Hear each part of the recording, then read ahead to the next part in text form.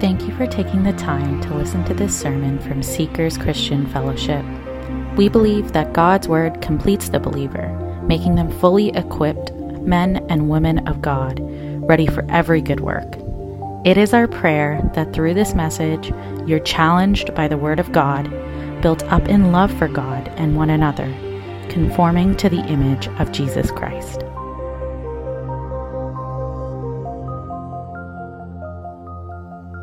Good morning, church. If you're following along in your Bible, please turn to John chapter 6.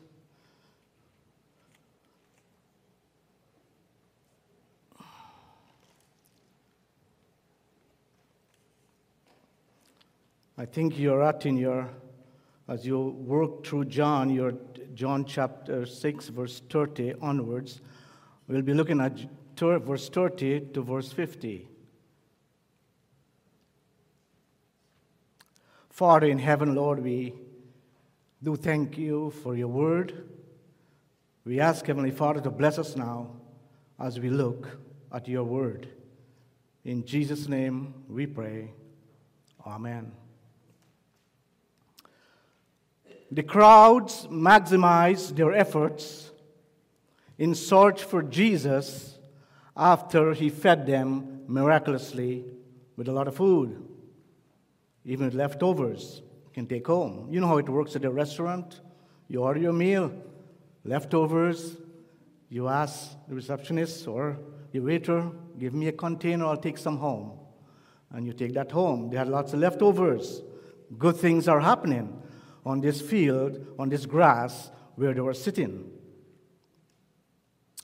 Jesus told them not to work for food that spoils, but for food that endures for eternal life, which he will personally give them.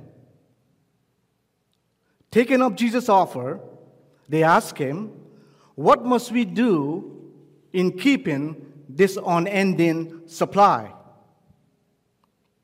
Jesus responded in verse 29, "Believe in the one God has sent, for on him God the Father has placed his seal of approval."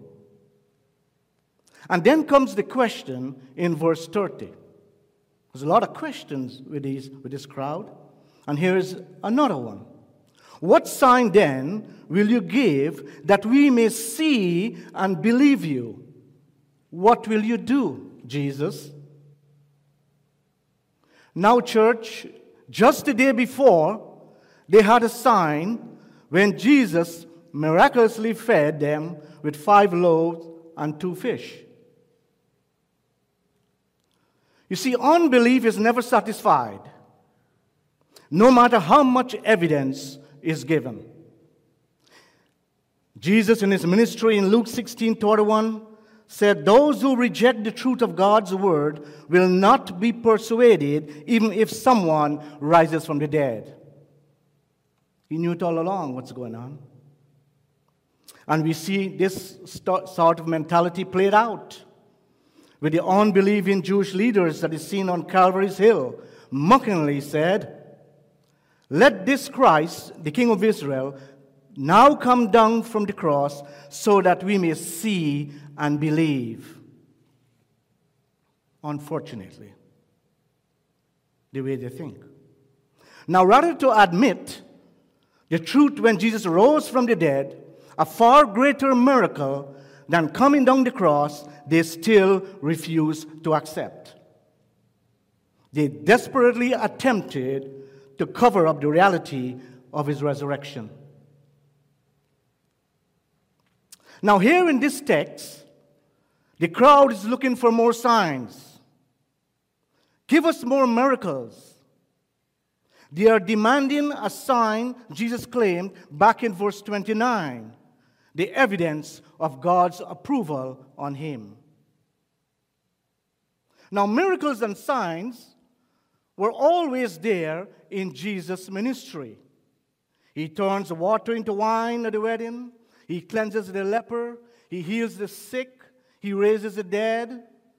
He calmed the storm. and many more signs and miracles throughout his ministry. The latest, when the same crowd took part in the eating when he fed the 5,000. In Matthew 12:39, Jesus responding to the Pharisees and the teachers of the law when they wanted more miracles and signs, Jesus told them, "A wicked and adulterous generation asks for a sign, but none will be given except the sign of the prophet Jonah." So the problem, church, is not a lack of evidence, but a lack of heart to see and believe. The crowd looking for Jesus want more of him to prove he was the Messiah by providing them with an unending supply of food. People are the same today, looking for more and more evidences, using circular questions and circular arguments, when in reality, they are not interested in the truth. Is this self-proclaimed prophet greater than Moses, who gave our ancestors manna from heaven for 40 years? Yes, Jesus, you fed us and had 12 baskets left over. But our ancestors ate the manna in the wilderness every day. It is written, he gave them bread from heaven to eat every day for 40 years. Can you beat that, Jesus? Repeat what you did yesterday. Keep it coming. Moses just didn't multiply existing food, Jesus. He gave us fresh manna every morning. Isn't that what Jesus told them in verse 26? You are looking for me not because of the signs, but because you had your fill. And now you're asking for more signs. They imply that Moses called down food from heaven. And the Lord in his reply deepens their understanding of the truth, what really happened. It was God who gave the manna. And in verse 32, if you're following along, two truths is expressed here. First, Jesus said to them, very truly, I tell you, it is not Moses who has given you the bread from heaven. He says, Lord, and he says in Exodus 16:4, the Lord said, I will rain down bread from heaven for you. And the people are to go out each day and gather for food. And they should take enough for that day. The other truth expressed here is his Father who gave the manna from heaven is giving him now the true spiritual bread from heaven.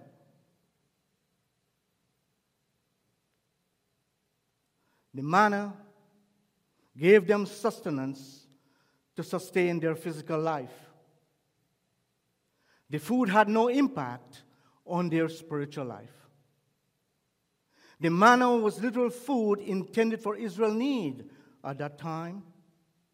But the true manna, the true spiritual bread, who came down from heaven, gives life to the whole world beyond the physical, beyond the material, beyond the 40 years.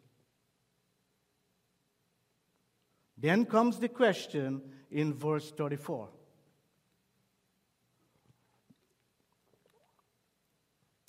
Just like many today in our world, they still didn't get it. They were still thinking of literal loaves and not Jesus as the true bread that God has sent down. And so they asked him for this bread. Sir, always give us this bread. They missed the point that Jesus is making.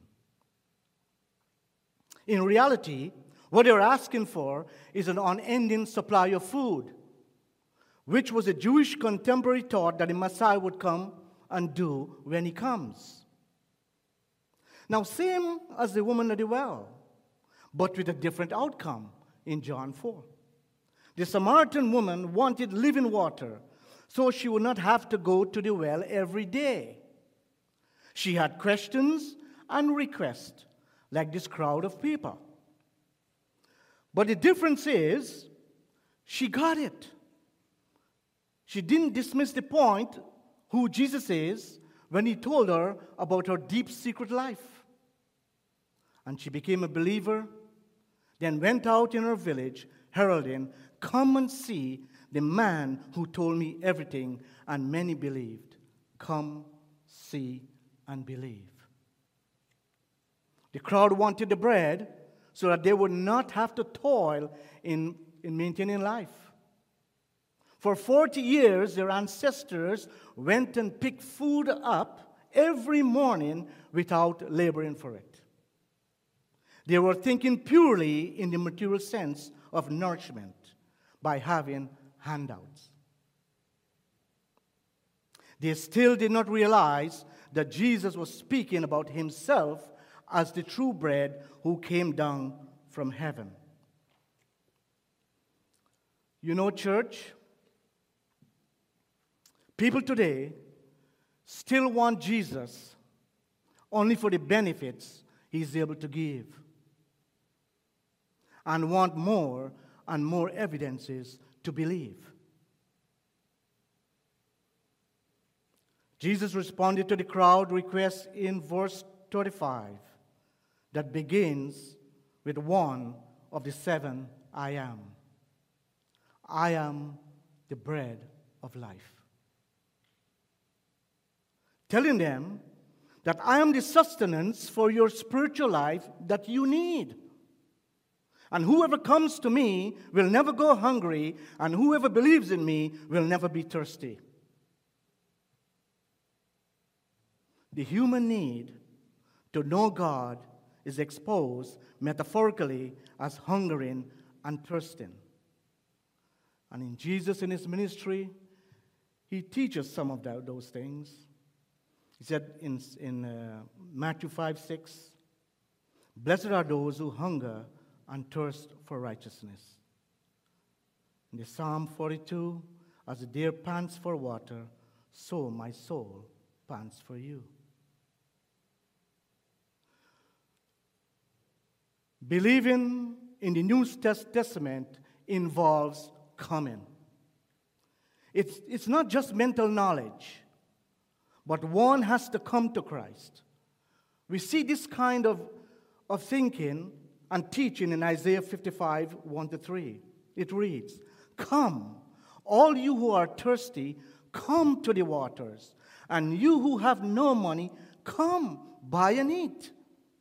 Come, buy wine and milk without money and without cost." You see what's going on here, church? The idea is come, believe, and receive. It's ongoing throughout the Scripture, throughout God's Word. He continues, "Why spend money on what is not bread, and you labor on what does not satisfy?" Running around all over to have peace of mind and to have comfort, and they will not find it because they have a vacuum in their heart that God designed for relationship, for fellowship with them. Why spend money on what is not bread? You labor on what does not satisfy. Listen to me and eat what is good, and you will delight in the richest of fare. Give ear and come to me. Listen that you may live. And I will make an everlasting covenant with you, my faithful love promised to David. To come to Christ is to forsake the old life of sin and rebellion and submit to Jesus Christ as Lord and Savior.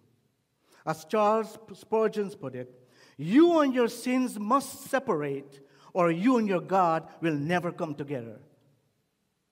You and your sins must separate, or you and your God will never come together. Look at verse 36. But as I have told you, you have seen me, and you still do not believe. And he rebuked them their stubborn hearts with heavenly theology. This theology now, going on from verse 35, which I'm going to pick up on, can bring some disturbances, can bring some confusion if you don't understand, and can be a controversial topic.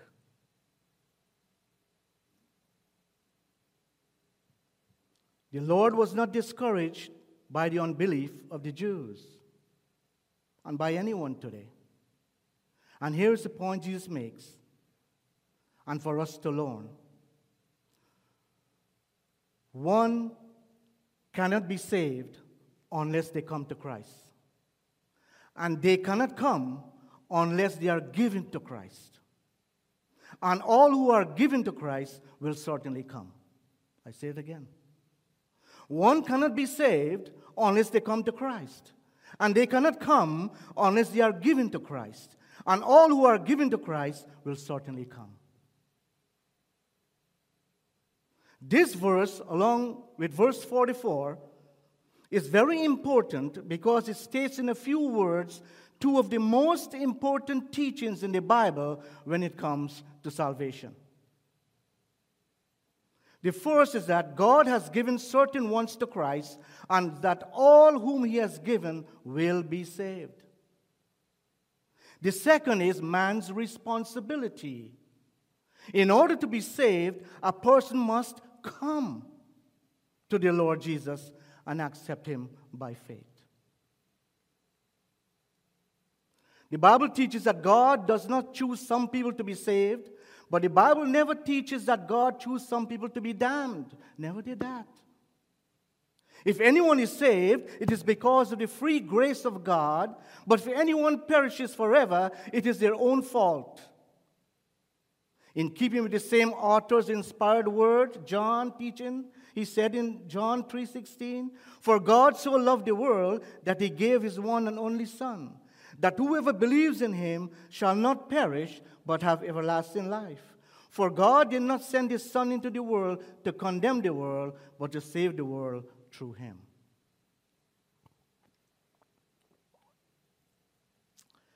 In grace, God stooped down and saved individual people out of the grace mass of humanity. Does God have the right to do this? He certainly does, according to Romans 9. But we know from God's character, He will never do anything wrong and unjust. His name is love. 1 John 4:8 and 16. His name is love. He'll never do anything unloving and unjust. But just as the Bible teaches that God has elected certain persons for salvation, it teaches that man is responsible to accept the gospel. God makes a universal offer that if a man will believe on the Lord Jesus Christ, they will be saved. God does not save men against their will. They must come to Him in repentance and faith. The human mind cannot reconcile these two teachings. They are there even if we do not understand them, or they are there even if we do not want to believe them. We are limited in our finiteness. It's heaven's theology, not earth's theology.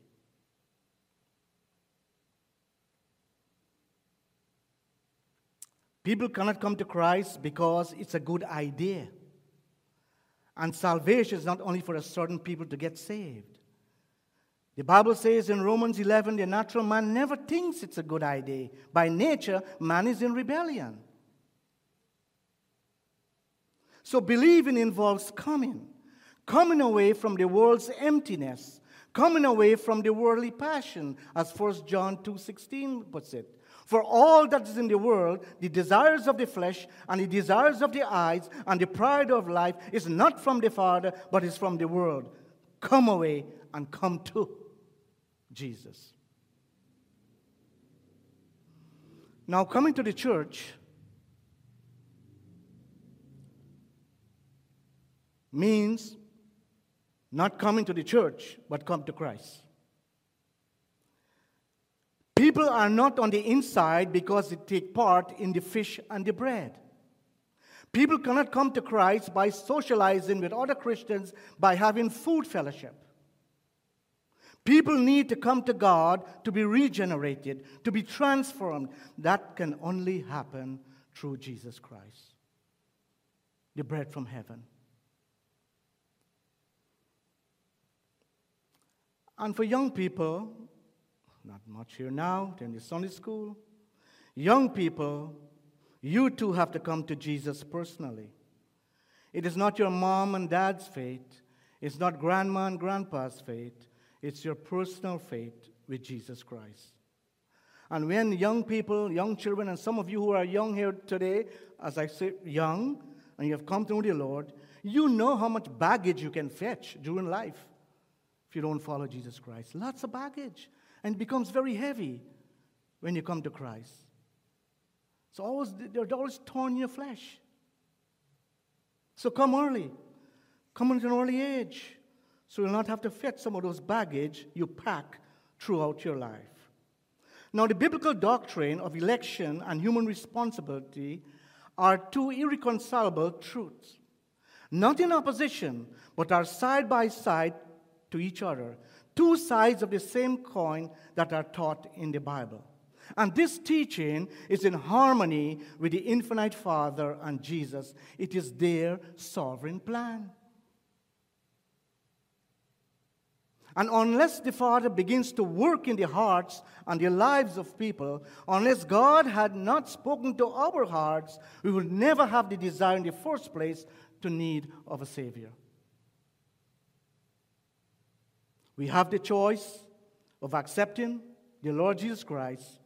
We have the choice to refuse Him. So the doctrine of election brings comfort to the believer, giving assurance that anyone who came to Jesus will never be lost. Assurance. But will be raised on the last day.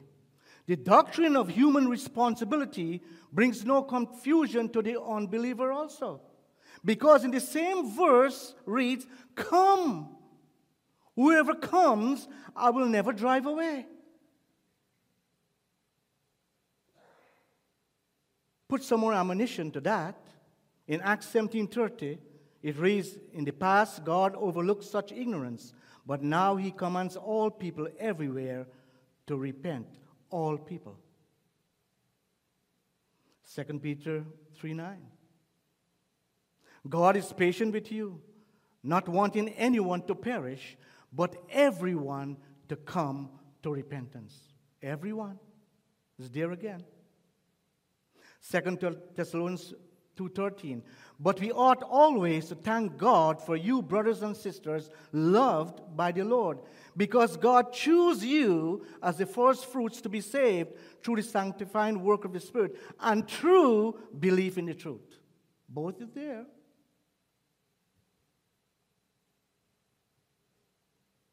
Look at verse 41. At this, the Jews there began to grumble about Him. What's the reason for the grumbling? Because Jesus said, He's the bread that came down from heaven. Oh, they're grumbling now. They want fish and bread more, and now they're grumbling. The religious leaders knew what that claim meant. In verse 41.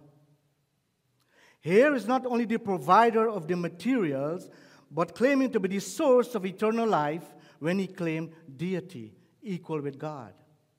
It's a hot topic today. Still going on. You see, church, listeners, when the demand of Jesus becomes personal, people will find excuses. And that is why later in this chapter, in verse 66, many that began to follow Jesus departed. Why did they depart? This is hard teaching. We cannot accept it. Verse 42. The crowd thought of Him merely on a human level. The carpenter's son. Oh, we know Mary. We know Joseph. He's the carpenter's son, Joseph's son. Probably they went and had their furniture repaired. Probably they had new furniture made by this family. He's just the carpenter's son, Joseph's son. Neglecting the fact that Jesus was born of the Virgin Mary, and his father was the Holy Spirit through an immaculate conception. Their failure to believe in the virgin birth led to darkness of heart, darkness of mind. Eyes are closed. So it is today for those who refuse to accept Jesus as the Son of God who came into the world through the womb of the Virgin. They find themselves compelled to deny all the great truths concerning the person and the work of Jesus Christ. It's a known fact. People will tune in and accept Jesus as a prophet. But when it comes to deity, they will tune themselves out by rejecting the person and the work of Christ. They'll do it.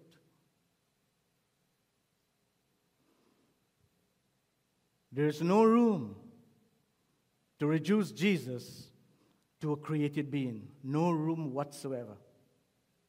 Here is a divine pre-existed person found in John 1:1-3. In the beginning was the Word, and the Word was with God, and the Word was God. He was with God in the beginning. Through him all things were made. Without him nothing was made that has been made.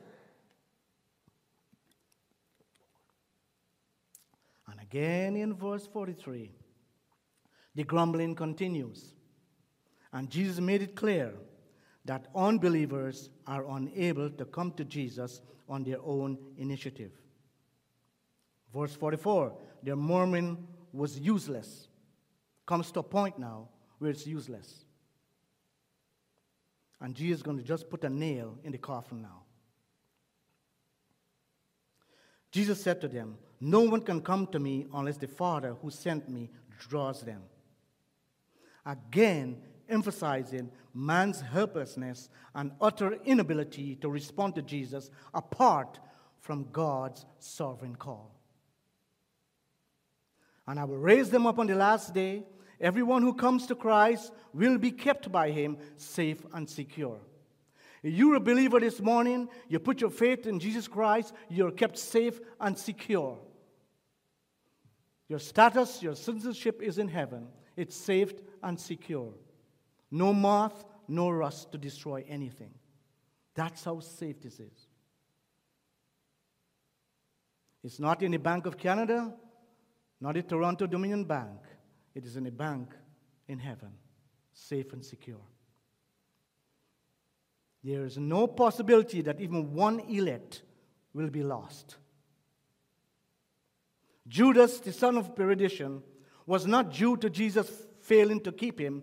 Jesus knew all along that Judas was a false disciple. He was a fake.